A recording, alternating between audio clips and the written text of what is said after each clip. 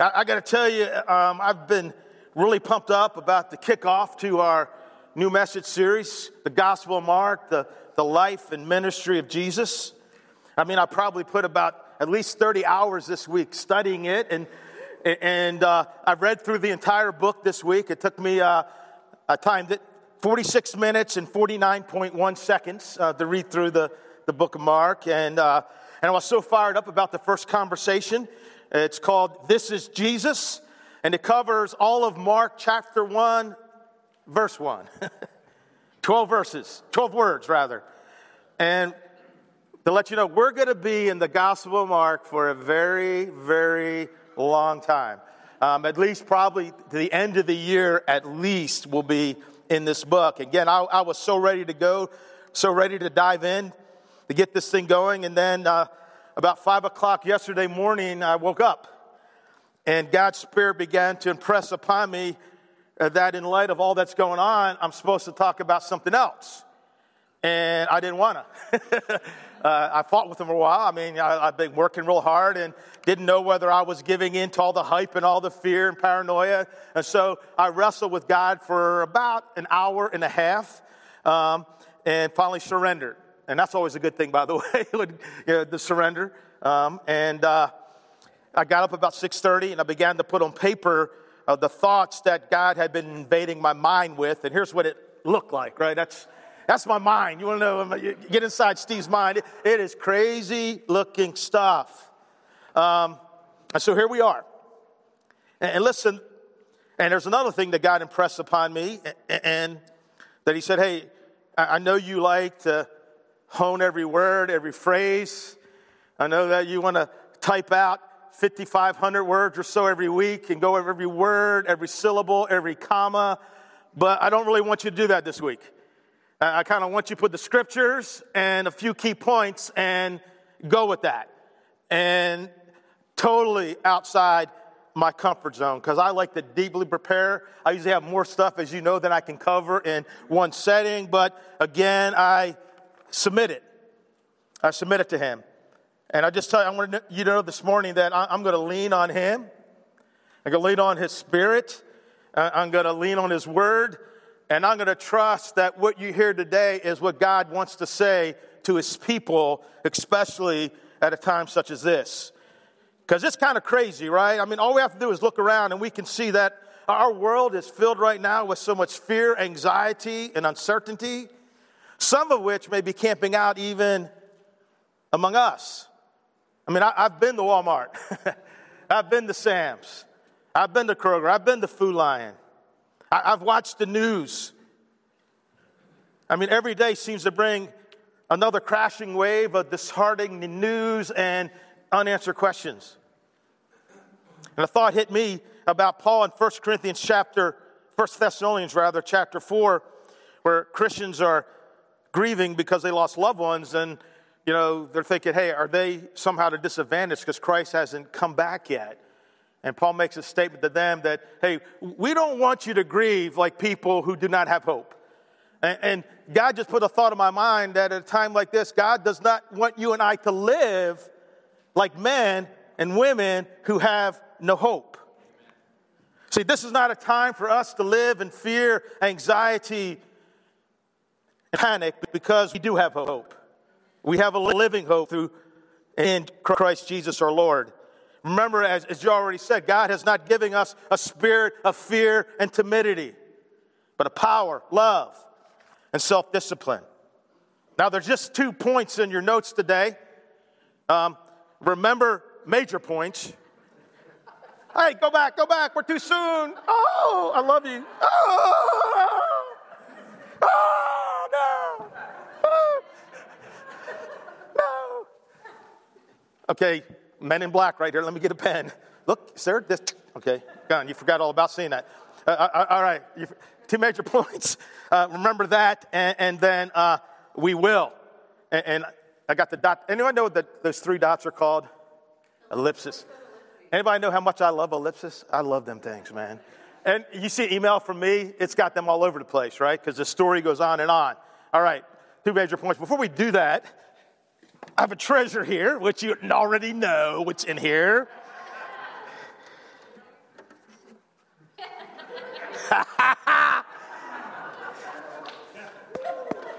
This has become really valuable today. Seriously, I've been watching it. And so I went online and found, hey, what are some of the funny things about toilet paper? You never appreciate what you have till it's gone. Toilet paper, a good example, right? That would be bad, right? I love this one. I survived the great toilet paper crisis of 2020. All right? Here's another one. Unfortunately, the test came back positive for COVID-19. You have coronavirus. That can't be correct. I have over 40 cases of Costco water and 200 rolls of toilet paper. I mean, I'll prepare. I love that one. Here's another one. Save toilet paper. Use both sides. Oh, that can get messy. All right. Do you have any extra toilet paper? No. That's a good one, too. This is a good one. If you're low on toilet paper, go to CVS, buy a pack of bubble gum. You ever see how long those receipts are? I mean, you can wrap them around your house. And here's a good one. My precious. All right. I thought those were fun. By the way, I am taking a bidding for that toilet paper. It starts at $150. Let the bidding begin. All right, the first point is remember that.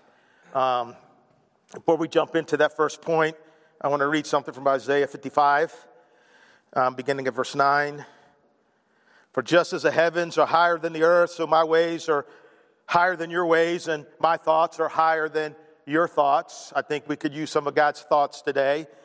Very next verse. As the rain and the snow come down from heaven, and do not return to it without watering the earth and making it bud and flourish, so that it yields seed for the sower and bread for the eater, so is my word that goes out of my mouth. It will not return to me empty, but will accomplish what I desire and achieve the purpose for which I sent it. Would you pray with me? Oh, God, we love you.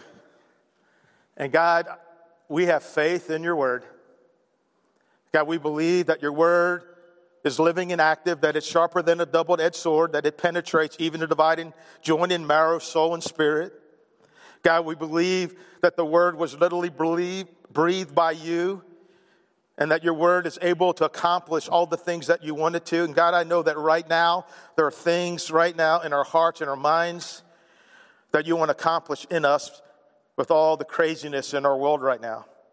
And so, God, we trust your word. Word of God, speak. In Jesus' name, amen. Maple Grove, in times like these, we need to remember that our God is still on the throne. In Isaiah chapter 6, we read of the call of Isaiah, and it starts off like this. In the year that King Uzziah died. And we can read over that, and okay, so a king died. What is a big deal, right? He was actually a pretty decent king, and he was king for 55 years, right? When your leader of 55 years is suddenly gone, that's the time to be freaking out, right? That's the time you're worried. What's going to happen? Who's going to be the next leader? Are we going to be okay? Will everything be all right? All right? There's a lot buried in those few words. And I love what God knew Isaiah needed to see in this time of uncertainty. I saw the Lord high and exalted, seated on a throne, and the train of his robe filled the temple. Above him were seraphim, each with 6 wings. With 2 wings they covered their faces. With 2 wings they covered their feet. And with 2 wings they were flying, and they were calling to one another, Holy, holy, holy is the Lord Almighty. The whole earth is full of his glory. At the sound of their voices, the doorposts and thresholds shook, and the temple was filled with smoke. Here's another verse about God on the throne. Isaiah chapter 40, verses 21 and 22. Do you not know? Have you not heard? Has it not been told to you from the beginning? Have you not understood since the earth was founded? He sits enthroned above the circle of the earth. Brothers and sisters, no matter what is going on in our world, no matter what is going on in your world, God is still on his throne. Amen? Amen? I'm going to say our God, and you're going to finish the rest. is still on his throne. You got your line down? You good? We good? I mean, they're watching all over the world right now, all right? I mean, don't let me down. One person, right? I emailed someone, I'm going to pay you to, anyhow. Our God is? Still on his throne. Our God is? Still on his throne. Amen. We need to also remember that our God is in control. Jesus said to his disciples shortly before leaving to go back home to the Father, and Jesus came near them and said to them, all authority has been given to me in heaven and on earth. Jesus Christ has all authority in heaven and on earth. And when someone has all authority, right, that means, right, they're in control, right? Right? When you have authority, you're in control. He has all authority. And that's why he's able to say this verse we all love so much, right? Romans 8:28. See, these verses are true not just when we sit in the comfort of a Sunday school class sipping coffee and iced tea. They're true in the midst of the storm. And we know that in all things, God works for the good. All things aren't good, right? Cancer's not good. Divorce is not good, right? Losing your job's not good. Health problems are not good. We know that in all things, God works together for the good. Those who love him, who've been called according to his purpose. Our God is in control. Just this morning, in our Bible reading, we're doing that Million Scriptures thing. A lot of us are doing that together. And I was catching up with Luke chapter 2, right? The story of Jesus' birth. And man, it just lights up with God's in control. Caesar thought he was in control, right? When he issued that decree, right? That a census should be taken of the entire Roman world. But he wasn't the one in control, right? Because Joseph had to go where? He had to go back to Bethlehem because Micah the prophet promised that the Savior would come from Bethlehem, right? Yeah, Caesar thought he was in control when he did that, but absolutely, who was in control? God was in control. Amen? And God's in control all the time. We also need to remember that God can be trusted. The Lord is my strength and my shield. My heart, trust in him. And I'm helped. Therefore, my heart rejoices. And I praise him with my song. The Lord is my strength and my shield. My heart trusts in him. Trust not in people. Trust not in the next vaccine, right? Trust not in the news media. Trust not in politicians. Trust not in himself. My heart trusts in him. Psalm 125, 1 and 2. Those who trust in the Lord are like Mount Zion, which cannot be shaken. Amen. Would you say that would describe the hearts of many people today? Is our world shaken? Are people shaken? Like toilet paper. Come on, y'all, right? I mean, it's crazy. And there'll be water next. Who knows what's coming next? Those who trust in the Lord are like Mount Zion, which cannot be shaken, but endures forever. As the mountains surround Jerusalem, so the Lord surrounds his people, both now and forevermore. Jesus said this to his guys. You know this one, right? Very well. You've said it, you've quoted it, you've probably heard it anytime you've gone to a memorial service or funeral, right? He's talking to his guys. They know he's about to be arrested. They don't want to really believe it. He says, don't let your hearts be troubled, which means that their hearts were what? They were troubled. Don't let your hearts be troubled means that they had a what? They had a choice, right? Don't let your hearts be troubled. Well, okay, I don't like a troubled heart. What do I do? Trust in God and trust also in me. There's more than enough room in my Father's home. If this were not so, would I have told you that I'm going to prepare a place for you? When everything is ready, I will come and get you so that you will always be with me where I am. See, we need to trust in God. Not just for our future, right? Which is good, right? I mean, we know that in the future, there are no more death, disease, right? And no more craziness, no more panic, no more fear, no more anxiety, right? But we need to trust God for our today, right? I mean, if he can handle your future, God can handle your today. God wants you to trust him. And if your heart is troubled, trust in him. Not in yourself, but trust in him. Proverbs says this: trust in the Lord with all your heart. All means what? All. Lean not on your own understanding. In all your ways acknowledge him, and he will make your path straight. You know, at times like this, in difficult times, we can always trust in the wrong things and lean on the wrong things. You know, the only certain thing is God, and God can be trusted. Trust in him, and I don't know what to do. What should I do? Trust in him, and he will make your path straight. He'll show you what direction you need to take. And the end of Isaiah, again, very familiar words. Even youths become weak and tired, and young men will fall in exhaustion. But those who trust in the Lord. And let me just say this. What if all that I'm saying is true? And it is, but those who trust in the Lord will find new strength. You tired, you worn out? Those who trust in the Lord will find new strength. They will soar on high on wings like eagles. They will run and not grow weary. They will walk and not faint. Our God can be trusted. Your line is trusted. It's an easy one.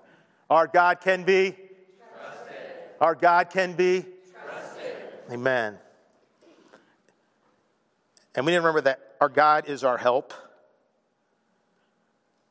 We see that in Psalm 121. I love all the Psalms for various reasons, but this is probably the most special Psalm to me of all. How many Psalms are there? 150. Very, very good. Psalm 121, very special to me. Probably in 1995, I was in an ICU room at Tampa Hospital, University Hospital in Tampa. As most of you know, Judy, my first wife, battled cancer for about 2 years, and she was in the hospital, and her white cells were down, and she's on a bunch of medication, and things aren't going well, and she's really struggling, and even almost hallucinating. It was a really, really bad time, and she's on the bed, just couldn't. It was like she wasn't even herself, and I can still see her, and she says, "Where's my Bible?" I go, "It's over there on the shelf." She goes, "Go get it." And I hand her a Bible. She goes, "Read this." And I read Psalm 121. And you know what? What came over her? Peace like a river. All the doctors and nurses and all the medicines and all the stuff, the IV couldn't do it. But the power of God's word did. She needed help. I lift my eyes to the mountains. Where does my help come from? My help comes from the Lord, the maker of heaven and earth. He will not let your foot slip. He who watches over you will not slumber. Indeed, he who watches over Israel will neither slumber nor sleep. The Lord watches over you. The Lord is your shade at your right hand. The sun will not harm you by day, nor the moon by night. The Lord will keep you from all harm. He will watch over your life. The Lord will watch over your coming and your going, both now and forevermore. Amen? Your line is our help. Our God is our help. Our God is our help. Let's change it to my. Our God is my help. Going through a hard time? Are you struggling, don't know where to turn? Our God is my help. Amen. And we could go on and on, right, all day. Remember that. And I could tell you another thing about God that we should remember, right? Remember that God is faithful, that God keeps his promises, that God is the Alpha and Omega, that God is a Father of compassion, the God of all comfort, that our God is the King of kings and the Lord of lords, that he is the mighty I am. But we're not going to take time to talk about all that except just one more. We need to remember that our God is great and our God is good. I tell you, that prayer had a lot of theology in it. Now, there's another prayer I prayed as a kid that had no theology and scared me to death. We were praying it before worship today, the praise team and I. And maybe some of you older people prayed this. Now I lay me down to sleep. I pray the Lord my soul to keep. If I should die before I wake. What a thing to teach a 6-year-old to pray. I remember praying that all the time as a kid. Like, I'm thinking, am I going to die tonight? Am I going to die tonight? Right? But I like this one here.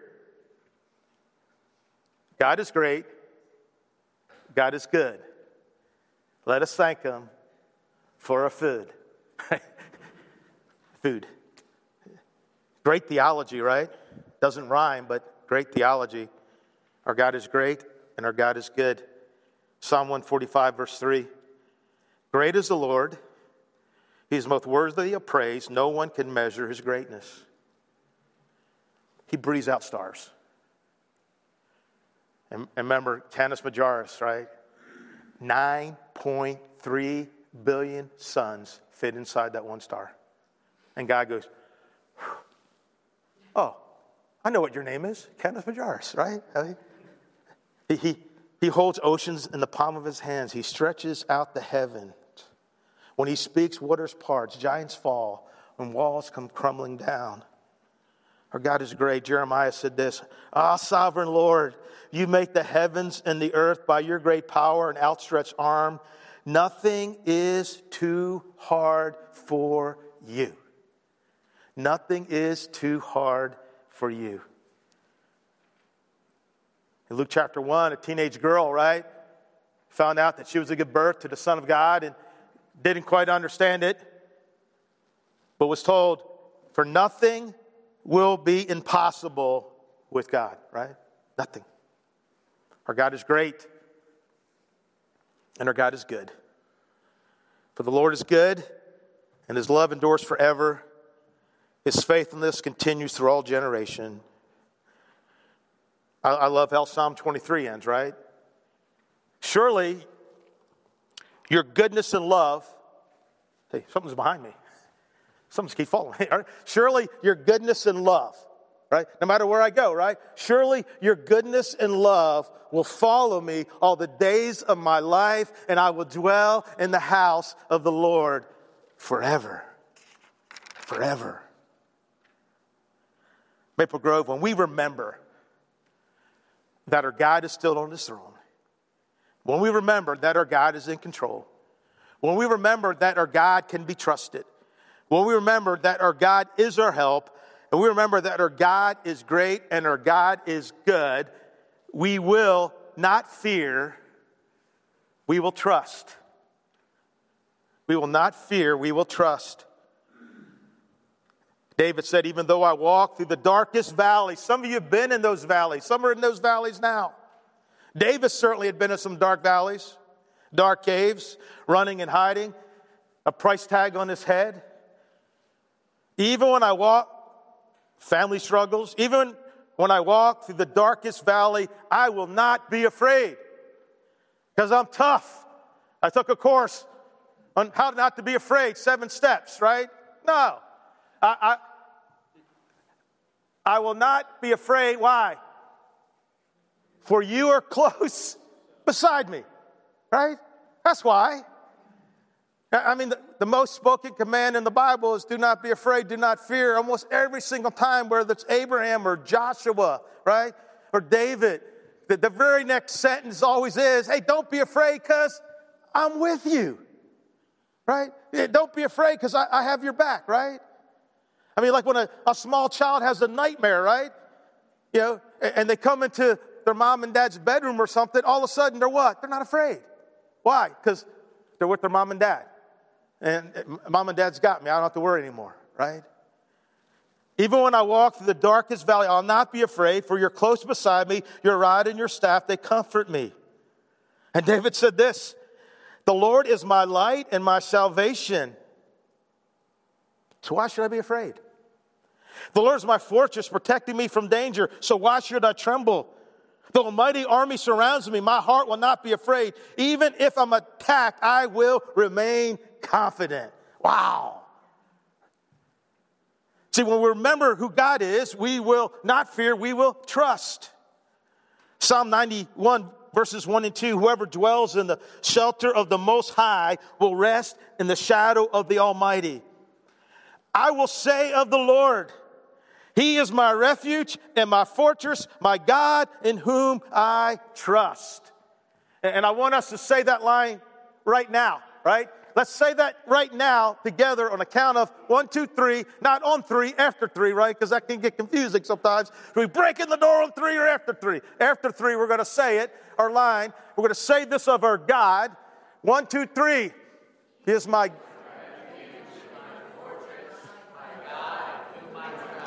Amen. Amen. Let's declare that to Him. Isaiah 43. Do not be afraid, for I've ransomed you. I've called you by name. You're mine. I love this. When you go through deep waters, I'll be with you. When you go through rivers of difficulty, you're not going to drown. When you walk through the fire of oppression, you'll not be burned up. The flames will not consume you. For I am the Lord your God, the Holy One of Israel, your Savior. Psalm 46. There's a lot of scripture today. And I encourage you to read these scriptures. And here's the challenge I want to lay out to you. You see what happens, right?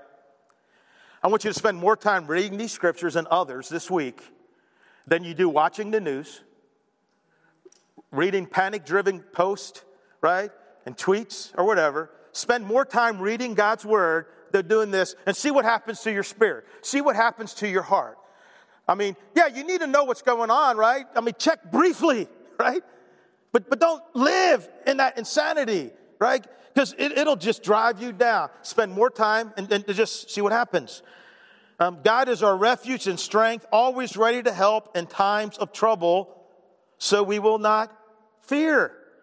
When earthquakes come and the mountains crumble into the sea. We will not fear when the coronavirus spreads. We will not fear when the stock market takes a huge downturn. We will not fear when others are running around in panic. Let the oceans roar and foam. Let the mountains tremble as the waters surge. A river brings joy to the city of our God. The sacred home of the Most High. God dwells in that city. And brothers and sisters, God is that river and we are that city. It cannot be destroyed. From the very break of day, God will protect it. The nations are in chaos. Amen. Amen. You called that one. And their kingdoms crumble. God voice thunders and the earth melts. The Lord of heaven's army is here among us. The God of Israel is our fortress. Come see the glorious works of the Lord. See how He brings destruction upon the world. He causes wars to end throughout the earth. He breaks the bow and snaps the spear. He burns the shields with fire. Be still and know that I am God. I'll be honored in every nation. I'll be honored throughout the world. The Lord of heaven's army is here among us. The God of Israel is our fortress. Today, God wants you to know. God wants you to remember. He's still on His throne. He is still in control. He can be trusted. He wants you to know that He is your help. That's where you look. And He wants you to know that He is great and that He is good.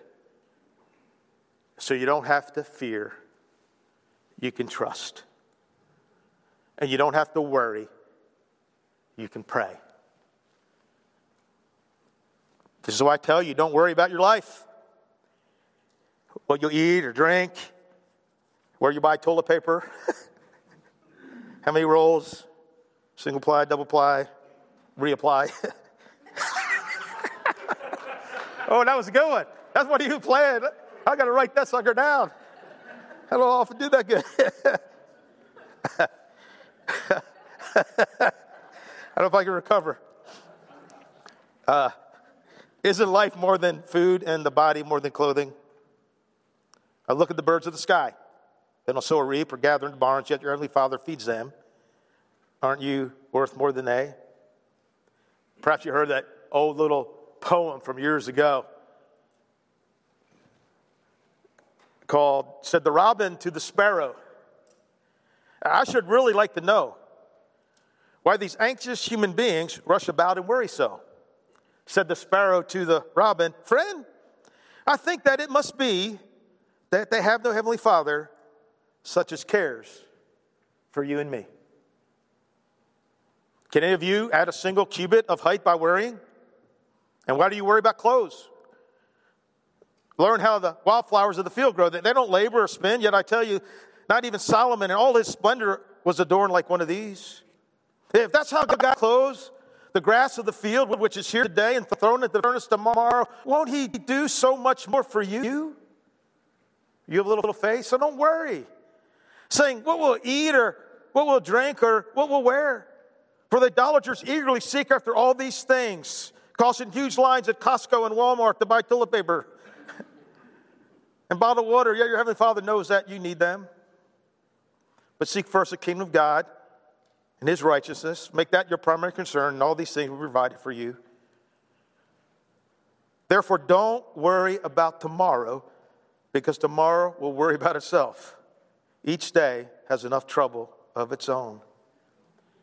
We remember who God is, we won't worry, we'll pray. Paul modeled that in Philippians the whole book of Philippians, right, written from a prison cell. Joe talked about a prison. I think these were probably even worse conditions. If family members didn't provide or friends provide you with food, you didn't even eat. That's why you read about Paul saying, Epaphroditus brought this stuff. I'm so glad he did. Now I have food and stuff. But here's what he writes from a prison cell. Rejoice in the Lord always. I'll say it again, rejoice. Let your gentleness be known to everyone. The Lord is near. Don't worry about anything. But in everything, through prayer and petition, with thanksgiving, let your requests be made known to God. Don't worry about anything. Instead, pray about everything, right? We need to make that our default mode, right? As much as we can. Like, if you hear the Star Spangled Banner playing, right, you automatically what? You would stand up, right? You say the Pledge of Allegiance, right? You do this. A lot of guys who wear hats hey, let's bow our heads to pray. What do they automatically do? They take off their hat. And try to make your default mode, hey, I'm worrying. That's not a good thing. Instead of worrying about it, maybe I'll worry about it tomorrow, but today, instead of worrying about it, I'm gonna pray about it. With thanksgiving that I got someone to pray to. And the peace of God, which surpasses every thought, will guard your hearts and minds in Christ Jesus. Have you ever experienced that peace? You can't even, how could you be at peace? I've experienced it, right? Yeah. Again, the greatest time was during the greatest family struggle. I mean, I had such peace when my wife was dying of cancer. Where did that peace come from? It transcended all understanding, right? Bills I couldn't pay, a future I could not even understand anymore, but yet I had peace, right?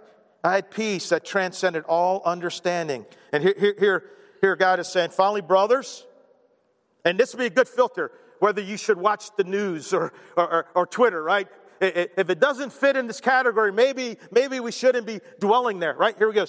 Whatever's true, whatever's honorable, whatever's just, whatever's pure, whatever's lovely, oh my gosh, everything's off. I got nothing. Whatever's commendable, if there's any moral excellence, if there's any praise, dwell on these things. My gosh. I know what it's like to dwell on the wrong things, do you?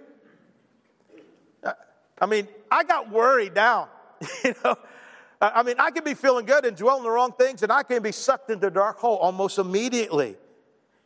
But again, I don't think much of what's out there today and Twitter posts and Facebook and our media right now really fits in that category too much. And again, I'm not saying hide in a cave and don't be informed and be cautious. That is not what I'm saying.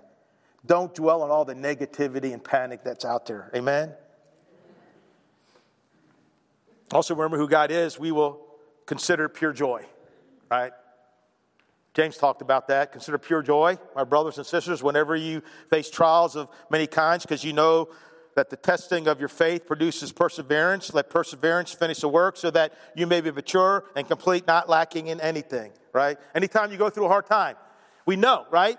We know there's a purpose. There's woo, right? I almost created a trial, right? Because you know, right? Because you know that the testing of your faith produces perseverance, so you've been mature, complete, not lacking in anything. The very next verse for if you lack wisdom, ask God. Context is everything in understanding the Bible, right? Context is everything. He's not talking about the wisdom to buy a Toyota or a Nissan, right? The context is, how in the world could I ever consider a trial as a reason for joy? Doesn't make sense. Hey, God, give me the wisdom. God, I don't see how this trial can be joy, but I trust you. Please give me the wisdom to see it, and I know you will, and he'll give it to you. But if you're like, God, give me the wisdom, and I don't really think you can do it. It's still kind of rough out there. I don't really know. Then God says, you're not going to get that wisdom. Does that make sense? But you can consider every trial joy because there's an end purpose. Because who God is, we will be a light and we will live differently. You're the light of the world. A city situated on the hill cannot be hidden. No one lights a lamp and puts it under a basket, but rather on a lampstand, and it gives light for all who are in the house. In the same way, let your light shine before men, that they may see your good works and give glory to your Father in heaven.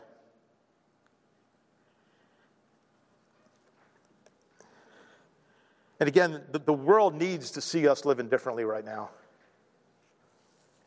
If we're living the same way, if we're panicked, fearful, afraid, freaking out, uneasy, right? I don't know, it's terrible. That's not going to help them. That's not going to be a light. They need to say, hey, yeah, it's hard, it's difficult. I don't know when it's going to turn around, but you know what? I trust my God. It's going to be okay. God will be with me, and somehow we'll get through it. He'll comfort me. And when we live differently, right? Because it is kind of crazy out there, right? People literally fighting over police had to come in and shut down a Costco in New York for like 2 hours because there was so much fighting going on. They had to, hey, we got to get this thing calmed down because people are just going crazy, right? And people being so afraid right now. And when they see us different, we're not again, I'm not saying ignore. That's stupid, right? Unless go out and be stupid, right? No, be sensible, right? Be sane.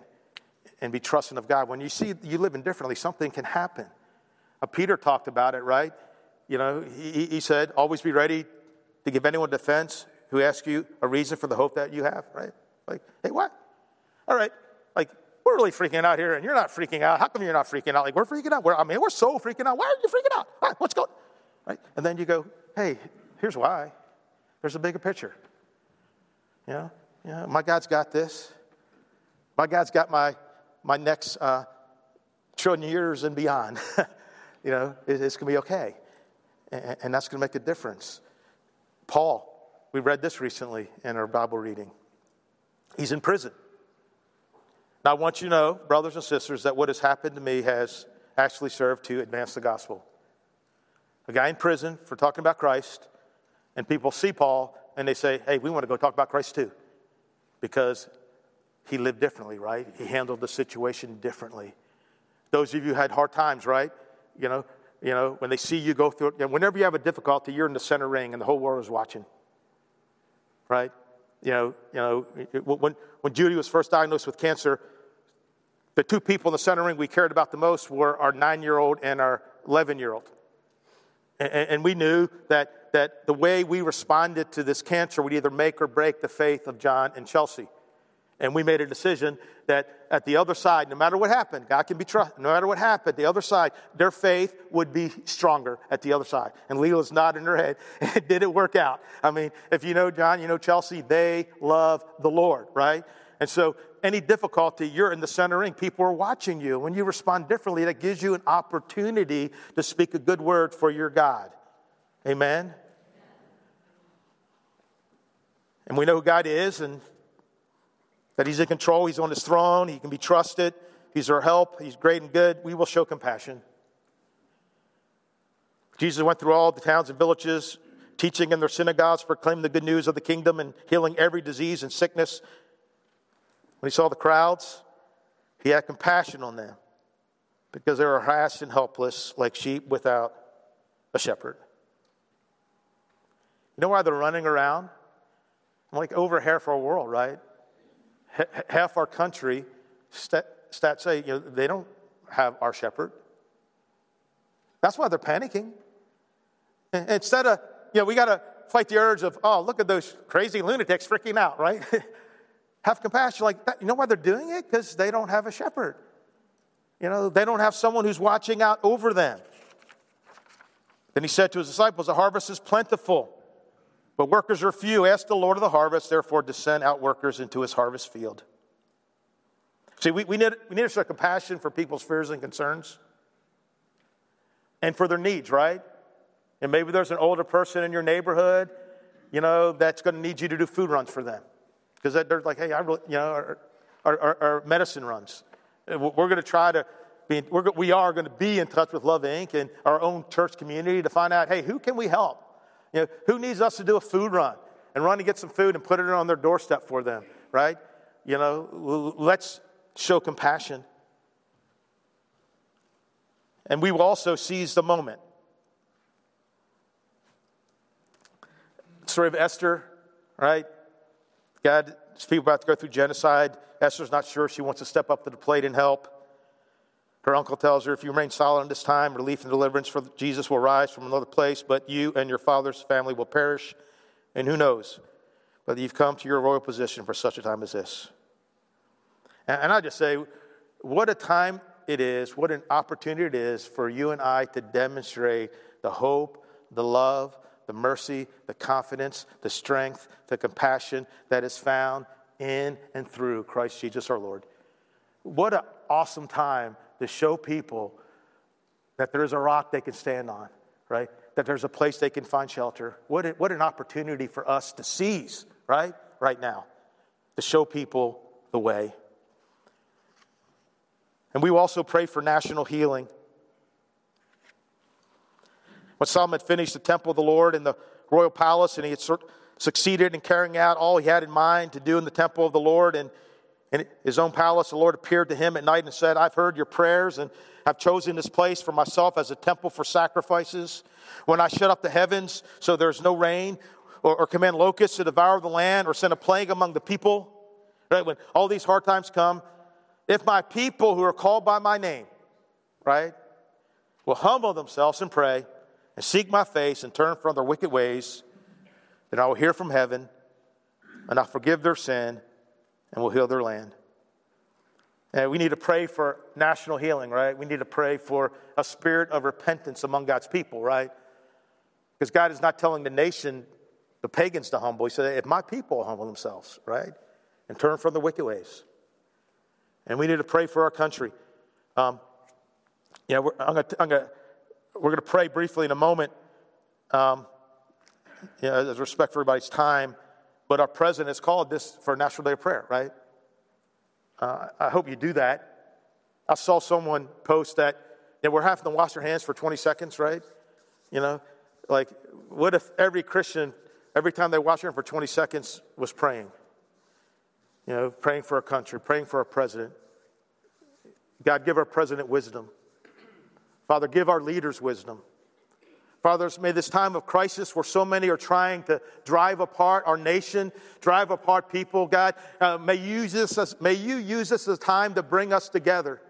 God, silence all the politicians and all the media and all the tweeters and everybody else that are trying to divide us and make us further apart. God, would you use this crisis that they want to divide us and cause turmoil? Would you use this crisis to bring us back together and to turn people's hearts back to you? Every time we wash our hands, just pray for our country. Pray for people. God is still on his throne, church. God wanted me to tell you that, I think. And God is in control.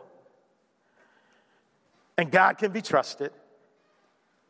And God is our help. And God is great. And God is good. And therefore, the final thing is, Therefore, we will fix our eyes on Jesus.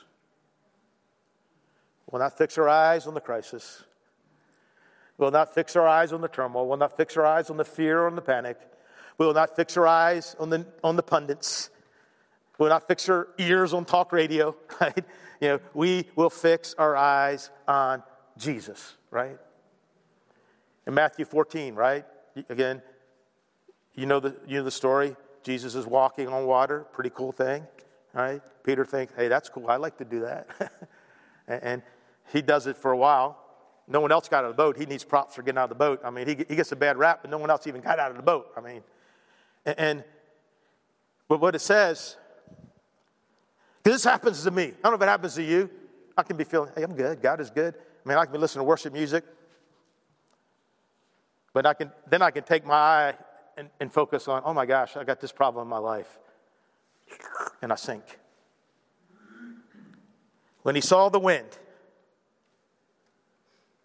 he was afraid. And began to sink. Has that ever happened to you? It's happened to me, right? But what I love about Jesus, he cried out, Lord, save me. If that was me, it'd be like, and the Lord, and Steve watched him go under. Should have trusted me, dude. That's not what he does, right? So during this crisis and any crisis as a church, we will fix our eyes on Jesus, right? The author and perfecter of our faith, who for the joy set before him endured the cross, scorning its shame, and now sits down to the right hand of God. Consider him who endured such treatment from sinful men, so that you may not grow weary and lose heart.